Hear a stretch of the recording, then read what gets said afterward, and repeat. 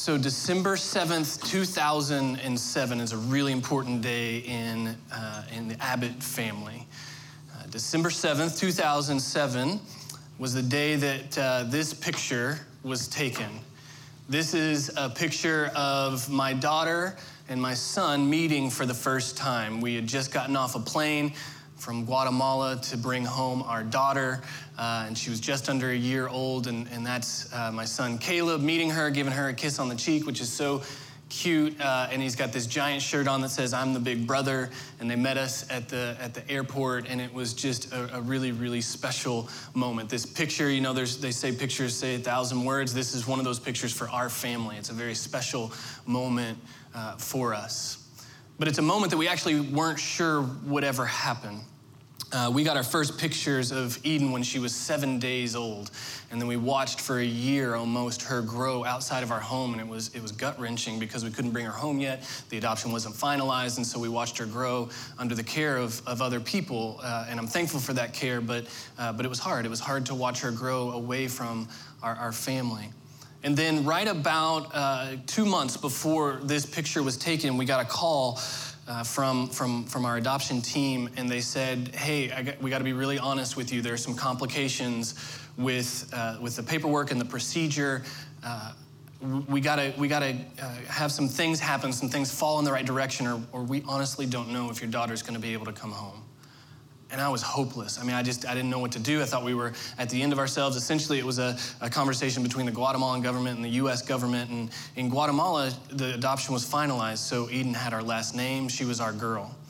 But she couldn't yet come home. And man, I was just distraught over it. But my wife, who so often reflects the image of God better than I do, she came to me one day, and it was a total matter-of-fact conversation. She just looks at me and she says, "Hey, should we move down there for a while? Like, should we just move to Guatemala for a couple months, get it all sorted out, and then come home once we get it figured out, because that's our girl. That's our family, and you don't leave your family alone. If you got a kid stuck in another country, another place, you go get them. That's what you do for family." Eventually, it got sorted out, and we got to share this moment, but I've always been struck since that conversation about how my wife thinks about family, and how far she was willing to go to communicate just how loved Eden was. And whether we've experienced it or not in our families, I think that's the type of families that we want to be a part of, that live the way my wife does, that if you're in need, your family comes and gets you. They don't leave you alone. They'll travel great distances to show how much they love you. Today, we're looking at the conversion of Paul from Acts chapter 9. The book of Acts comes after Matthew, Mark, Luke, and John. Matthew, Mark, Luke, and John are the Gospels. They talk about Jesus' life. The book of Acts is really what happens in the aftermath of that. After Jesus is resurrected, how do people live now? What happens after that? And we see the church coming to life and all these incredible things happening. And so we've been looking at some of these encounters that Jesus is having after his resurrection. And this is Paul's interaction with Jesus after he's resurrected.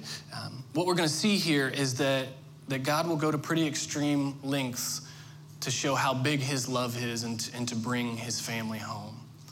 And so part of what we've been doing in this series by looking at these interactions is we've been hoping to understand a little bit more about who Jesus is. But we've also been trying to understand a little bit more what our next right step might be in light of who Jesus is. And so as we walk through this conversion story from Acts chapter 9, I'm hoping we see two things. One, I hope we see that God invites us to listen long enough to know. Listen long enough to know so that we can know enough to move forward. Listen long enough to know so that we can know enough to move forward. Let's keep those things in mind as we read from Acts chapter 9. We'll start in verse 1. It's in your bulletin. If you have your Bible, you can turn to that. If you have an app on your phone, feel free to follow along there as well. Acts chapter 9, starting in verse 1. Meanwhile, Saul. Okay, let's stop there. I know we didn't get very far, but this is going to take just a second to unpack. We're talking about the conversion of Paul, but this guy is called Saul. What's going on there? Same person. So Saul is a Hebrew word. It's a Hebrew name. Paul is the Greek translation of that Hebrew name. So he's referred to as Saul and also referred to as Paul, starting in Acts chapter 14. And he refers to himself as Paul when he writes to predominantly Greek churches across across the known world of the time. And so this is the same person who goes on to boldly preach the gospel, the same person that goes on to write letters that make up most of the New Testament. But here, Saul, or Paul, is in a very, very different place. Here, he's still breathing out murderous threats against the Lord's disciples. He went to the high priest and asked him for letters to the synagogue in Damascus, so that if he found any those who belonged to the way, that is, followers of Jesus, whether men or women, he might take them as prisoners to Jerusalem. All right, I think there are times when our passion can outpace our perspective. When we meet Paul or Saul back in Acts chapter 7, he's persecuting the church. Here's who Paul was. He was a highly educated Jewish man. And he was part of, he'd grown up learning the scriptures, and so he had this education, he had this scriptural background behind him, and he was headed to Damascus to put people in jail who followed Jesus. Now, Damascus is a city 135 miles north of Jerusalem. It was large, it was prosperous, there was a lot of commerce going in and out of it, and the city of Damascus was also very familiar with religious violence. Still to this day, Syria is a place very familiar with people doing violence against each other, something we hear about in the news. So it isn't as though this is some old story that doesn't really matter to us anymore, as though we've evolved past this. This is something that's very present for us. But in Paul's day, there's a historian named Josephus. And he said in this time, Greeks and Jews were doing a lot of battle against each other, doing a lot of violence against each other. They were engaged in constant feuds in this time. And so Paul actually goes to Damascus to join the ring, essentially, to jump into the ring and add violence to the process. And he starts by targeting followers of Jesus because he believed they were the problem. See, followers of Jesus were the problem. That's what all this violence is all about. It's not Jews and Greeks. They're not really the problem. It's followers of Jesus that are the problem. Because he believed that they were leading God's people astray by saying Jesus, this man who was crucified as a criminal, was somehow the way to abundant life. And so Christians were the societal ill that needed to be eliminated. So Paul was intense, he was passionate, he was zealous for God, to do God's will. He really wanted to be used by God. He was studied, he was intelligent, and he was focused on his task. He was headed to Damascus. See, I think there are times when we can get so excited about our agenda that we become laser focused on it, even if we're missing obvious signs that things aren't right. 10 years ago, my family and I, we moved to Florida from Indiana. And there's some differences between Florida and Indiana that we had to get used to, that we had to adjust to over time. Constant construction on the roads. That's both an Indiana and Florida thing. So just if you're wondering, I think that's just everywhere is always under construction. Wearing scarves when it's just below 85 degrees, that's pretty much just a Florida thing. And you have to adjust to these types of things. Another thing that you have to adjust to, or that I've had to adjust to, is that things grow all the time. Plants just constantly grow in Florida. In Indiana, you get like a 4-month break from having to mow the grass because everything's dead and it's cold and rainy and snowy and all of those things. So you get this break, but not here in Florida. Things just grow all the time. And for those of you that don't know me, I can be a bit particular about certain things, and one of those things is my yard. I love my yard. I love it looking nice. When I drive up after work, it's just something that's like, man, I'm so thankful for what I have, and so I want to keep it really nice. And so one of the things that I'll do when I leave for work in the morning, or I come home from work in the evening, or if we're just out front playing, is I'll usually just pull a few weeds, because things are growing all the time, and weeds will choke out the good plants if you don't get rid of them. And so I usually pull a weed or two here or there just to keep things looking nice. Again, I'm a little bit particular about things. But there's one time really where I won't, where I'll pass by the weeds and go, it's no big deal, I'll get to it later. Even knowing that the weeds, if they grow, they choke out the good things, I'll still say, no, I'll get to that later. It's not that big of a deal. It's nothing to worry about at this point. And that's when I'm in a hurry. When I'm in a hurry, like when I have to get to a meeting, maybe I'm running late, or I've got something else on my mind, I'll just walk right past them and go, I'll get to that later. And over time, if I do that enough, if I'm hurrying toward my agenda enough, those weeds actually do grow to the point where they start to choke out the good things. See, weeds don't look like that big of a deal when we're in a hurry, and obvious signs that things aren't right can actually get missed. See, Paul was moving so quickly toward his purpose, but the weed that he left unchecked to grow and take over was hate. That's the weed. It was just growing and growing and growing, and he thought it was okay, and as he raced ahead, he forgot to ask a really important question. God, is this what you want? Because he would have heard an obvious no. See, our racing ahead with our agenda can lead us to our passion outpacing our perspective. And that can lead to hate that squeezes out the good that God wants to do. If he would have asked, he would have heard God say, this isn't what I'm about.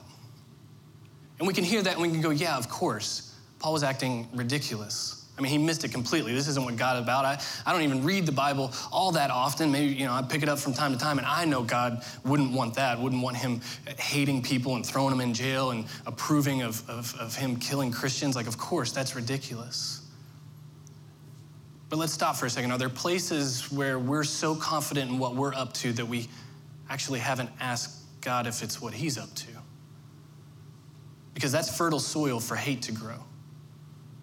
I mean, have you ever been so passionate to have people know the truth of who God is that you just crush them in a conversation? Have you ever been so passionate about your political opinion that you verbally destroy anyone on social media who thinks differently? Have you ever tried to win an argument and forgot to love the person? Or maybe you see someone else's post and it's a more quiet killing than that. You don't respond to their opinion, but you start to drive a wedge between you and them. It kills any chance of real relationship. All right, I'm going to ask for a show of hands, actually. And don't worry, this is grace-driven ministry, so just put your hands up if this is you. How many of you have ever unfriended somebody on Facebook because of something they said that offended you about religion, politics, childcare, choice of schooling? I'll throw food in there. People post food pictures a lot, and actually I have. Because casseroles are ridiculous, and I don't need to see 5 of them a day. I'm just going to be honest, right? All right, next question. How many of you are actively avoiding someone because you don't want to talk to them? Yeah. If we don't consider that we should ask people not just what they believe, but why they believe it, it's possible that our passion is outpacing our perspective. And what we need to do better is have conversations. Speaking, yes, but listening as well. See, I think because as I asked you, is there anyone you're actively avoiding? Is there anyone that you've unfriended? I think there'd be a common thread. All of us that raised our hands, I think there'd be a common thread. I think the common thread would be the people that we have a hard time with, that we just don't like all that much. They're people that slow us down.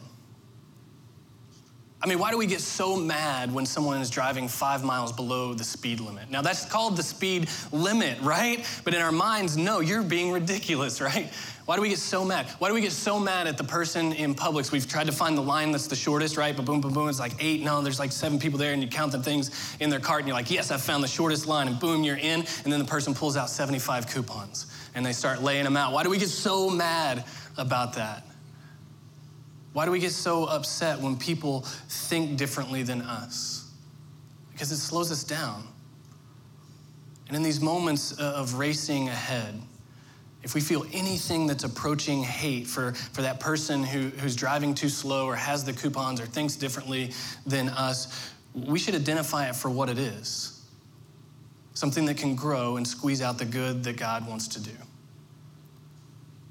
And so in these moments, we should slow down. We should stop racing ahead, and we should slow down, and we should listen.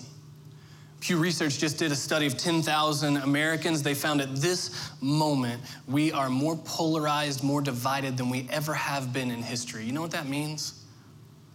It means we do a lot of talking, and we're far less interested in actually listening. We make decisions based on decisions about where we're going to live or who we're going to marry or who we're going to be friends with based on what we already believe. And we don't stop and listen. See, a conversation requires a balance between speaking and listening. And somewhere along the way, we've lost that balance, and we're losing out because of it. And so Paul was headed to Damascus, confident in what he was doing, passionate about his agenda, and he was not at all looking for a conversation. But he was about to have one. He was about to have a conversation that he needed to have that would change every other conversation he would ever have. And it's a conversation we all need as well. Chapter 9, verse 3. As he neared Damascus on his journey, suddenly a light from heaven flashed around him. He fell to the ground and heard a voice say to him, "Saul, Saul, why do you persecute me?" "Who are you, Lord?" Saul asked. "I'm Jesus, whom you're persecuting," he replied. "Now get up and go into the city, and you'll be told what you must do." Love is always loud. When we love, it's always loud. It always cuts through all the noise, and it cuts through uncertainty, and it cuts through fear, and it cuts through hate. It's a light that shines in darkness. Love is always loud. And so this voice of Jesus cuts through the sky in a flashing light and says to Paul, "You're headed the wrong way. And I love you too much to let it continue. Let's talk." You see what Jesus does here? He asks Paul a question, which invites relationship, and I love that, but he does something more. He does something else. He responds to Paul's question. See, when Paul asks him a question, he doesn't throw his hands up in the air and say, "Well, if you don't know, then I'm out of here. It's ridiculous. If you don't know all the answers, I'm right here, I'm gone." No, God doesn't do that. Jesus stands. He hears the question and he responds to it. And he responds to it so that Paul can see that Jesus is Lord, but also to show him what kind of Lord he is. Paul asks, "Who are you?" And he responds, "I'm Jesus." Remember, Paul is a Jew, and one of the core beliefs of the Jewish people is that God is a God who shows up. See, the Jewish people, the scriptures, the prophets that they read, Isaiah and Jeremiah, they'd long told this story about a great promise. The best kind of promise. This great dream that would one day become reality. And the dream was this: God's gonna show up. And he's gonna take away all that's wrong, and he's gonna make everything right. God would come back for his family. He would close the gap. And not just the idea of God in our hearts, but God actually showing up to dwell with his people like he'd already done before. They said, look back at the Exodus. God's already done it. He already showed up for his people. When we were in slavery, he showed up to set us free, to lead us toward freedom so that we could be his family. He's already done it. He'll do it again, the Jewish people believed. And so the resurrected Jesus standing there, more than a man for Paul to deal with, raised, vindicated, meant that Paul had to admit something that's really hard to admit. He had to admit he was wrong. That Jesus wasn't, at best, a normal guy who taught about love, and at worst, a blasphemous man who led a revolt and died a criminal at the hands of the Roman government. No, he had to admit that Jesus is who he said he was. That his claims that he was God in the flesh, come to save the world, that claim was true. That he was telling the truth in John chapter 3 when he says, "If you've seen me, you've seen the Father." God had shown up just like he had promised and just like Paul had hoped for, to set things right, not by paying sinners back for the wrong they'd done, not the hate that they'd perpetuated or the conversations they'd left unhad. No, he came to win sinners back from sin and death by carrying both on his. And we have this tendency, I think I have this tendency also all the time, to forget how significant sin is. Sin, the things that separate us from God, that separate us from others, the stuff that's in everything that's wrong with the world, how powerful sin is. But it says in the scriptures, the outcome is death. And we kind of know it. Potential gets lost. Things get pulled apart when we're not being who we should be. And we can't defeat it on our own. If we can, we don't need a savior. But if we can't, we need one. And Jesus knew it. And so in our deep need, he goes to great lengths to show how big his love is. And he shows up. And he took on a cross. And the wrath and the justice of God that was ours to bear was taken on by him so that we could be free, not just from the penalty of sin, which is good news in and of itself. Not that our slate is just wiped clean, but no, we're freed from the power of sin as well so that we could be slaves no longer to sin, as Paul would later say a little further down the road from this event. That we could be slaves no longer to sin, but we could be freed up for righteousness as adopted sons and daughters. He's a Lord who came. He's a Lord who sacrificed and died. He's a Lord who was raised to new life, all to bring us home, just like God had promised. Remember, love is always loud. It's supposed to cut through everything that we can hear about ourselves and everything we can hear about others. If you've never heard it, Jesus showing up says this: there is someone who will stop at nothing to say, I love you. I connect with the story of Paul, I think most because I recognize that I race ahead so often. I mean, there are seasons of my life where I just assume God is on board with my agenda and I just race ahead. I don't stop to ask him, God, am I moving the right direction? And I'm so thankful that God doesn't quit on me. And I want to connect with a father like that, who will go to these dramatic lengths to bring his children home, to set us in the right direction, to show up for us. Around here, you'll hear us say from time to time, take as long as you need, but no longer than you have to do work with this question: is Jesus who he said he was? Maybe it's time to do work with that question for the first time. Or again, like Paul had to do work with that question: is Jesus Lord? Is he the one that should be setting the agenda for you? The one that should be guiding your steps, your decisions? Maybe it's time for that conversation, the one conversation you need to have. Jesus says to Paul, he says, get up, and then I'll let you know more. This is very similar to how Abraham was called back in the Old Testament. He says to Abraham, God does, go to the land I will show you. Paul didn't know everything. He didn't know how it was all going to work out. He didn't have the whole plan mapped out for him by God. He only knew enough to have faith in Jesus as the guide. That's it. And if Jesus asked him to do something, he believed. He had enough faith to say, it's probably worth it to say yes. And so in verse 7, the men traveling with Saul stood there speechless because they heard the sound, but they didn't see anyone. Quickly on this is significant, I think. The people with Paul, they knew something was going on, but they didn't know exactly what it was. They knew something had happened to him, but they couldn't explain it. When we come in contact with Jesus, people around us might know something is different, but it may take them some time to know what it is. Another way of saying this is that the miraculous sometimes takes a while to believe. And so if we get clarity from Jesus about what comes next in our life, if he's calling us to a dramatic change, if he's calling us to lay something down or pick something up that we've left neglected, if he's calling us to move in a certain direction, and we do that, we should be faithful to Jesus, but we should also be graceful with the people around us if it takes them a little while to believe the change in us. We shouldn't be angry with them. We should invite them into the miracle.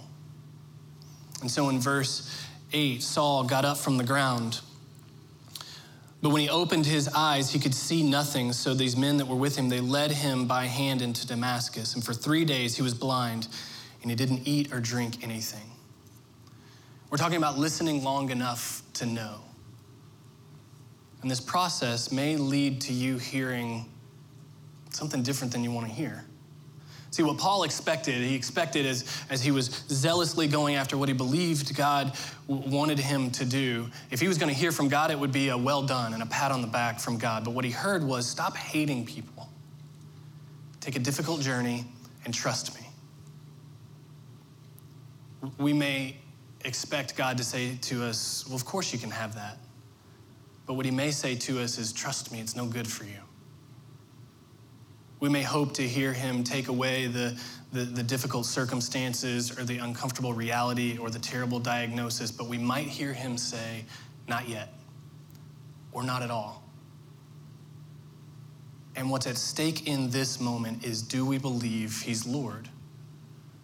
Because if we don't, we won't stop and listen. and we certainly won't follow him on a difficult journey. And it's possible that what we see as an affliction throwing us off schedule might be how God can redeem part of our story, because it might draw us to him. It won't lessen the pain, but it might give us hope in the midst of it.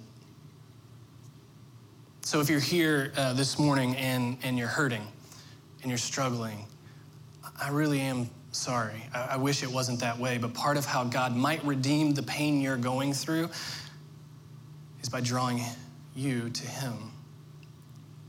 The listening may take longer than we'd like, but it'll be worth the wait. To listen long enough to know that you're loved by Jesus. This story of what God is up to with Paul actually adds a cast member at this point. So in verse 10, it says, in Damascus there was a disciple named Ananias, and the Lord called him in a vision. Ananias, yes, Lord, he answered. The Lord told him, go to the house of Judas on Straight Street and ask for a man from Tarsus named Saul, for he is praying. In a vision, he's seen a man named Ananias come and place his hands on him to restore his sight. Lord, Ananias said, I've heard many reports of this man and all the harm he's done to your holy people in Jerusalem. And he's come here with authority from the chief priest to arrest all who call on your name. But the Lord said to Ananias, go. This man is my chosen instrument to proclaim my name to the Gentiles and to their kings and to the people of Israel. I'll show him how much he must suffer in my name. Then Ananias went to the house and entered it. Placing his hands on Saul, he said, Brother Saul, the Lord Jesus, who appeared to you on the road as you were coming here, he sent me to you so that you may see again and be filled with the Holy Spirit. Immediately, something like scales fell from Saul's eyes and he could see again. He got up and was baptized. And after taking some food, he regained his strength. God sends Ananias to Paul. And Ananias is understandably hesitant. He doesn't want to go. I love Ananias. I think there are sermons worth of material that we could talk and unpack about how Ananias acts here. I love his faith. I love his trust. I love his gentleness with someone who's in a really difficult situation. I love his willingness to believe that the resurrection wasn't limited to just Jesus, but is available to everyone, even the most hateful. Ananias says, I've heard of this guy, and I want to be as far away as possible from him. He may try to hurt me, but God says, go. There's no one outside of my love or outside of my grace. There's no one I can't use. Go tell him that. And he does. Ananias goes and he places his hands on him, and there's amazing things happen. Did you notice, as he's placing his hands on him, did you notice what he calls Saul, Paul? Did you notice what he calls him? He calls him brother. See, Paul was seeing people and he was calling them enemy. Ananias sees an enemy and he calls him family. He calls him brother. Why? Why would he do that? Because he slowed down and he listened to Jesus. And Jesus says Paul's loved and he can be used and he can do great things. If there was any seedling of hate that was springing up in Ananias, it was torn out because Ananias stopped and he listened and he allowed his view of people to be shaped by Jesus' view of people. Again, are we listening? After Ananias puts his hand on him, Paul can see again, and Paul recognizes in this moment that Jesus offers both sight and salvation. He offers perspective that you might be heading in the wrong way, but he also offers new life to move you in the right way. But there's an important question here. When the scales fall from Paul's eyes, he'd been headed in the wrong way for a long time. So what do you do when you've been headed the wrong way for a long time? You take your next right step. My son, Caleb, who's 13 now, he was the little boy in the picture. He was here, now he's here. He made the track team this year for Maitland Middle School. And he works so hard, and he's running the mile, which is an event that I ran in middle school and high school, and it's kind of an emotional thing that he made this team because I love track so much. And I love him, and I'm really proud of him, and all of that. It's all three of those things combined. But it's so cool to go to his meets and to cheer him on.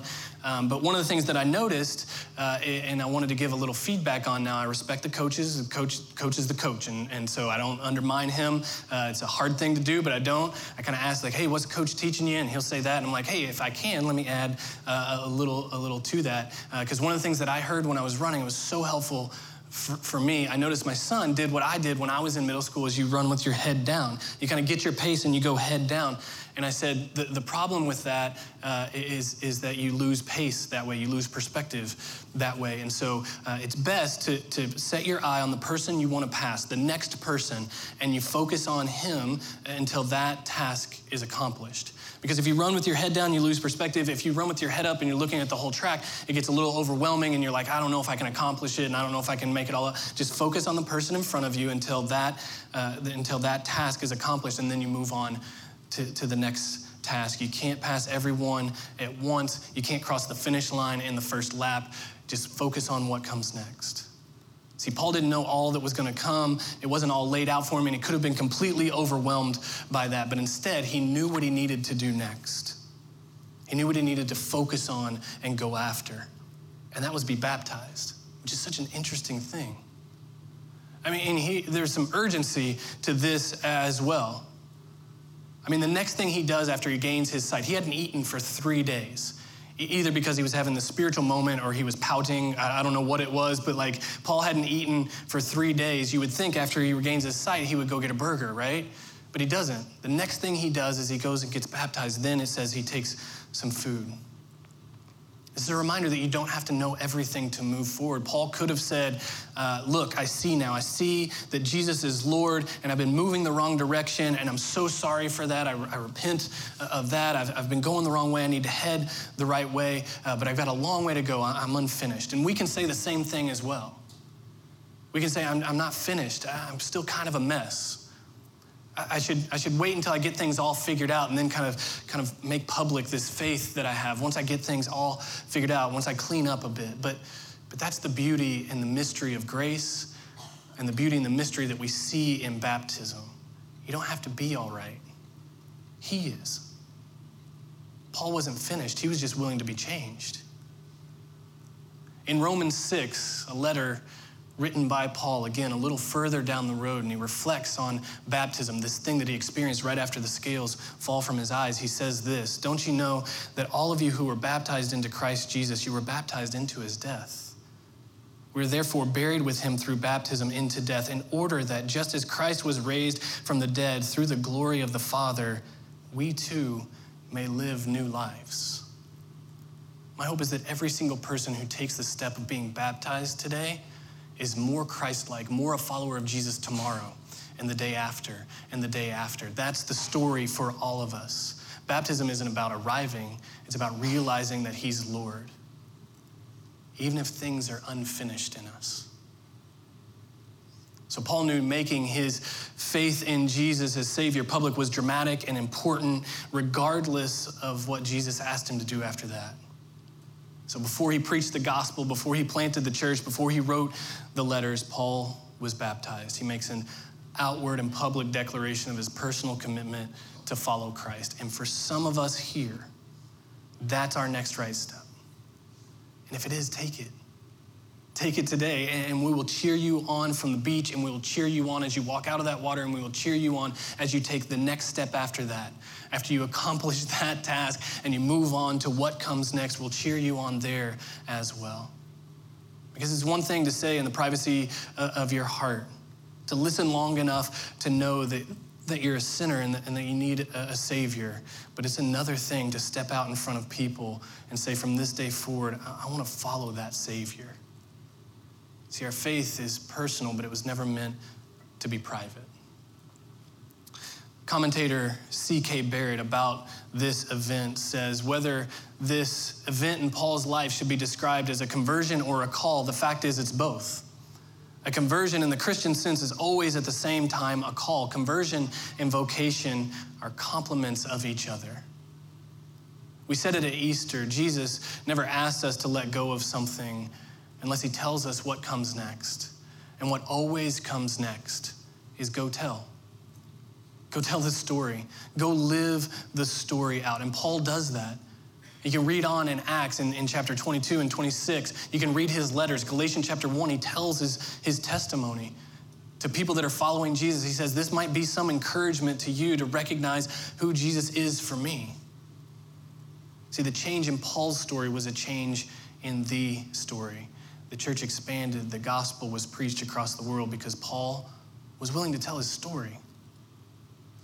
So maybe you know the Lord. Maybe you've been baptized in affirmation of it for you. Here's what I hope. I hope that you recognize that you never know how telling your story, that story about how God, who loves so much that he showed up for you, you never know how that will give hope to a coworker or a neighbor, how to bring joy to a kid in base camp, how it'll repair a fractured relationship with your family.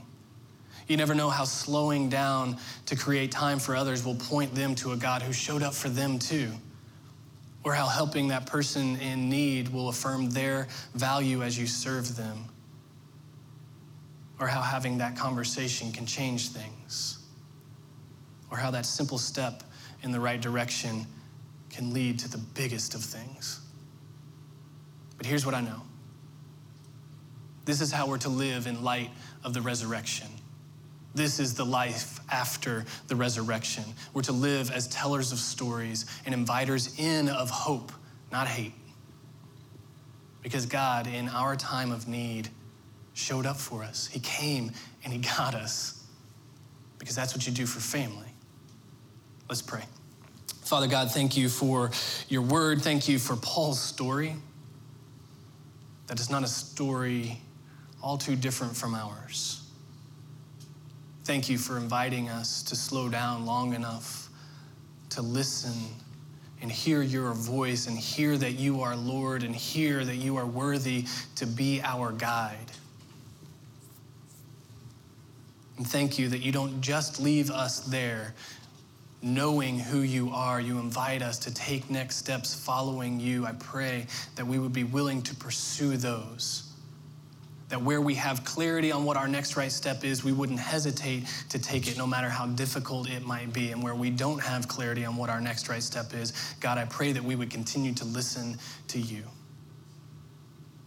And I pray that today, as we celebrate people taking those next right steps of the most dramatic kind in baptism, I pray that we cheer like crazy, that our voices are hoarse by the end of the day, recognizing that there are some things that are absolutely worth celebrating, and people following you and proclaiming your name, which is really what we're made to do, is worth celebrating.